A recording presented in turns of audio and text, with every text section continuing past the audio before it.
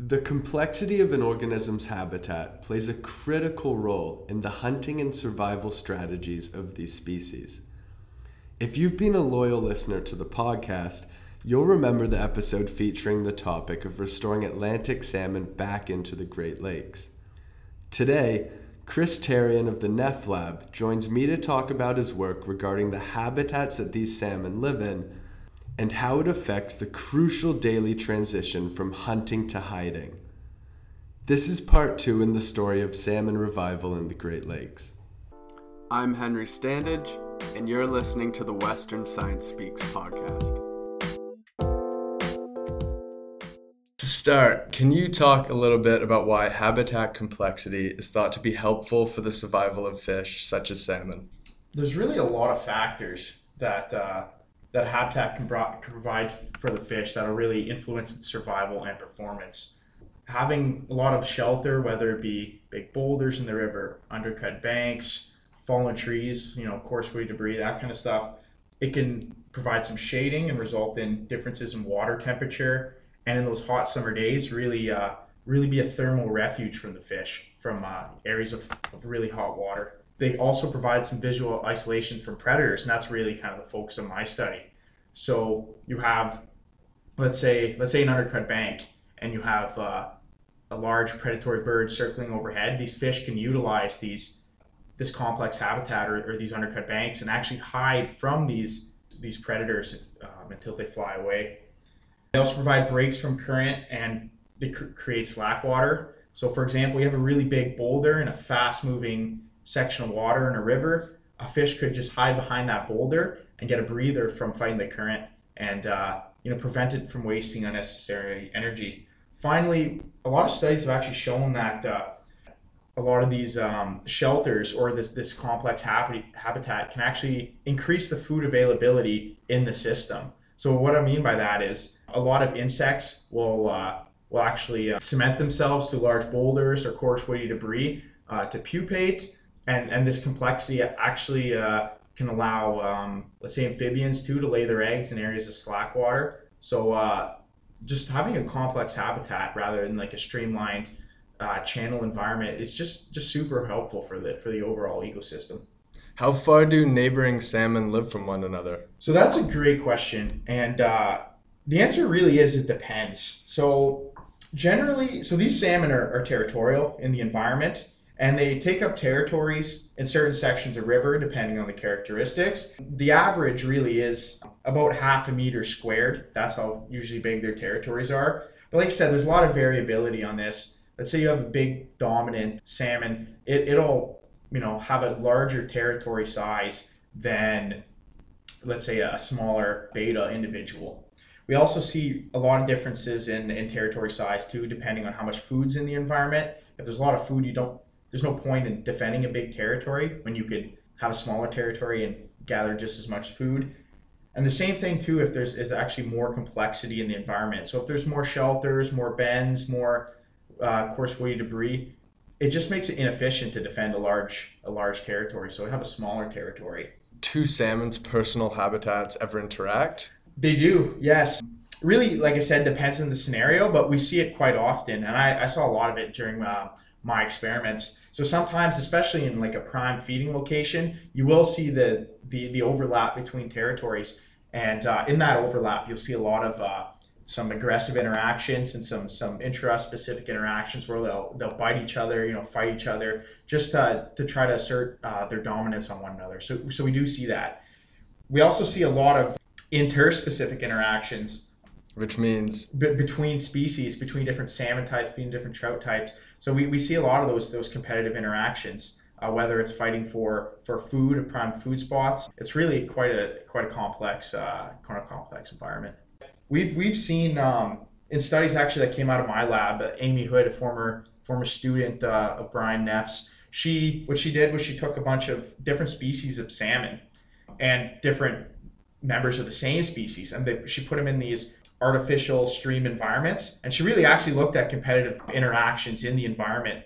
And it was quite interesting what she saw. She found that between some species of salmon, there's kind of like a niche separation. So some fish will hang out in the higher current, whereas some will hang out in like a slower moving, deeper pool section. But she actually found that these Atlantic salmon are not competitive at all. They're actually pushed out of some of their preferred habitat by more aggressive species like the brown trout, with the exception of really high areas of current, just because those Atlantic salmon are more streamlined. How does the habitat affect how predators are able to gather large groups of prey? So in these systems, the habitat really has a big influence. I keep coming back to this complex habitat, this habitat with a lot of different structures in it, and that really influences how a large predatory fish can forage and consume large groups of prey. Like you said, if you have a lot of different sheltering areas and a lot of places where maybe the prey could hide behind and the predator can't see them, it really influences how they're able to forage and how much prey they can obtain. Another thing to note is in these stream environments, they're actually quite small. They're not too wide. So you actually don't get too many large assemblages of prey species like minnows. You won't see really big schools. What is it about a fish's habitat that can influence its foraging strategy? There are a lot of factors that actually influence its foraging strategy, how much it forage, and even its timing of foraging. Let's say the food availability of the system. If there's a lot of food in the system, it can really change how the fish forages. If they know there's going to be food available for them, they can either forage at times that maybe offer some protection from predators. They can forage for shorter periods of time because they can gather more food in a smaller period. So that's how much food is in the environment really affects how they forage. The seasonal water temperature. These fish are ectotherms, and as the water temperature decreases, so does their metabolism. And they just have a lesser maintenance metabolism. They don't need to forage as much. Some days, especially in the deep winter months, these fish can go anorexic and just not feed for large periods of time because the water dips so cold in these stream environments. How do they balance that almost seesaw of being able to get food for yourself and making sure that you hide from predators? So that's a great question. And this foraging strategy, going out to forage versus hiding from predators, is really a cost-benefit trade-off. It's like simple economics. However, there's a lot of factors that really influence this. The amount of predation risk in the environment. If there's no predators, you can afford to forage whenever you want, right? But as you increase that predation risk, it really decreases the amount they will forage. And we see that in some of my work where we had fish in a predator high and a predator low environment. And fish in the predator low environment just were able to forage so much more at a higher rate and were way more active than those in a high predator environment. Do shelters affect the distribution of the hunting workload from daytime to nighttime? In my study, I found there was shelter had a clear influence on when these fish were foraging. So these fish that had a lot of shelter they had this bimodal distribution of foraging. So what I mean by that is they were able to forage a lot during midday when they could see food the best, and at night when the predation risk was lower and the most food was available. But fish in these low shelter environments, they didn't forage essentially at all during the day and chose to only forage at night. Presumably, they forage for longer periods during the night to reach satiation, whereas fish in the high shelter environments were able to forage, a little bit during the day, a little bit at night, and really break up these daily activity budgets. We've spent a lot of time talking about the transition from hunting to seeking refuge. For juvenile salmon, it seems that those are the only two aspects of its life. Why is that transition or shift so important?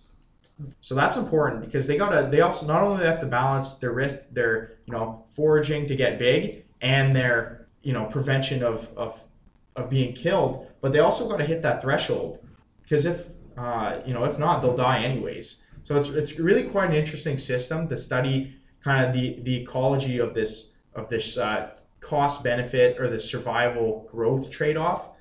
So yeah, it's quite interesting. Part of what you've been doing is, for lack of a better word, trying to find the best population of Atlantic salmon. How do you measure this? So yeah, just to elaborate on this first, Atlantic salmon are a major conservation concern in Ontario. So we used to have them in Lake Ontario up till some reports say 1898, but late 1890s, and whether they were then extirpated.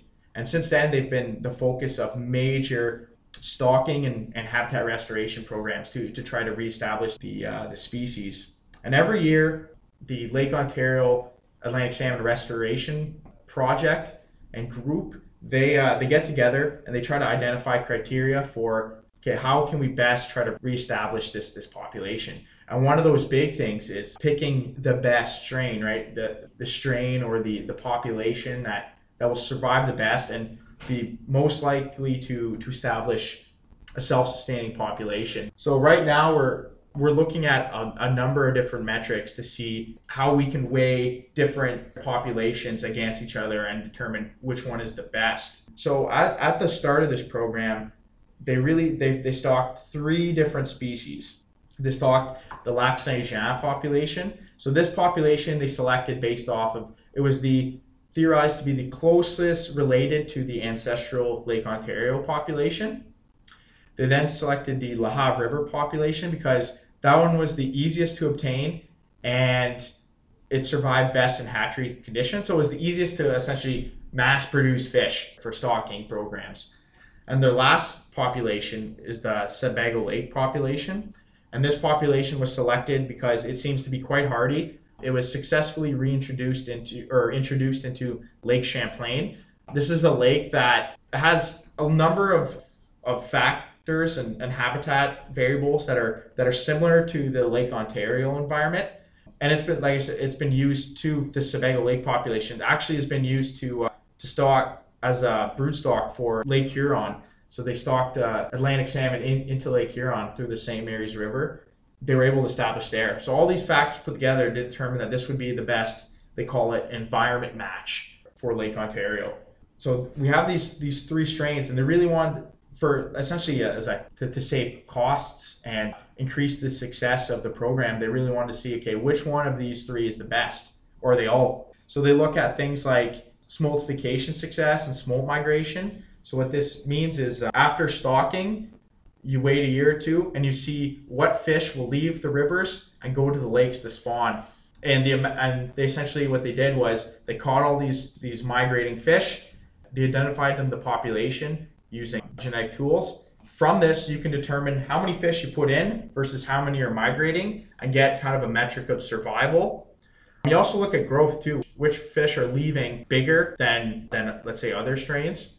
And you also look at some of the adult metrics too. The adults, after they spend their life at sea or in the lake, they'll come back into the rivers to spawn. Again, you catch fish either using nets, you catch them in fish ladders, right, as they're going up dams. You'll just net them, and again, you'll identify them, the population, using those genetic tools. And you'll see, okay, which ones are actually returning, how big are they, how good a condition they are. So those are the metrics they use as a program as a whole to determine what the best strain was. What is it about the stream environment that makes it so difficult to develop self-sustaining populations?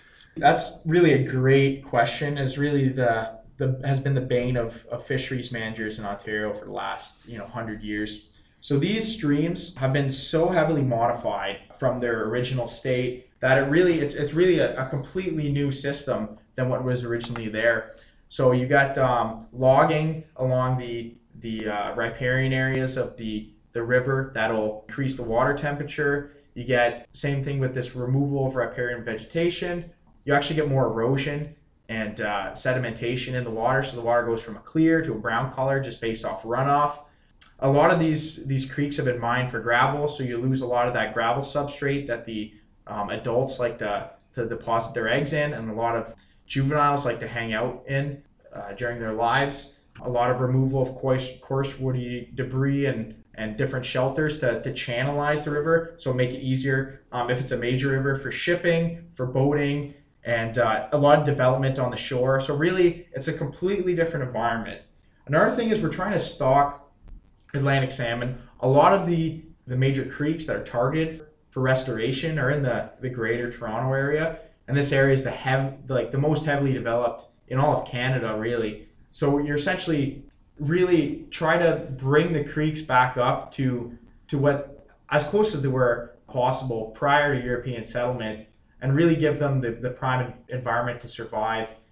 And that's been really difficult just based on the level of modification we had over the years. And the program hasn't had too much success over the course of its lifetime. However, things are promising. All those the habitat restoration hasn't been futile. We're starting to see adult Atlantic salmon returns, and they actually opened up a catch and release season for them, so you can actually go fishing for Atlantic salmon in Ontario now. So it's a great time essentially to be alive if you're an angler. It's really great for the biodiversity of the system.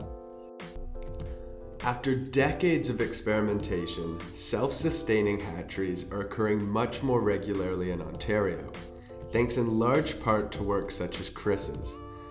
If you're interested in how you can get involved, you can visit bringbackthesalmon.ca. I'm Henry Standage signing out. Thanks for listening.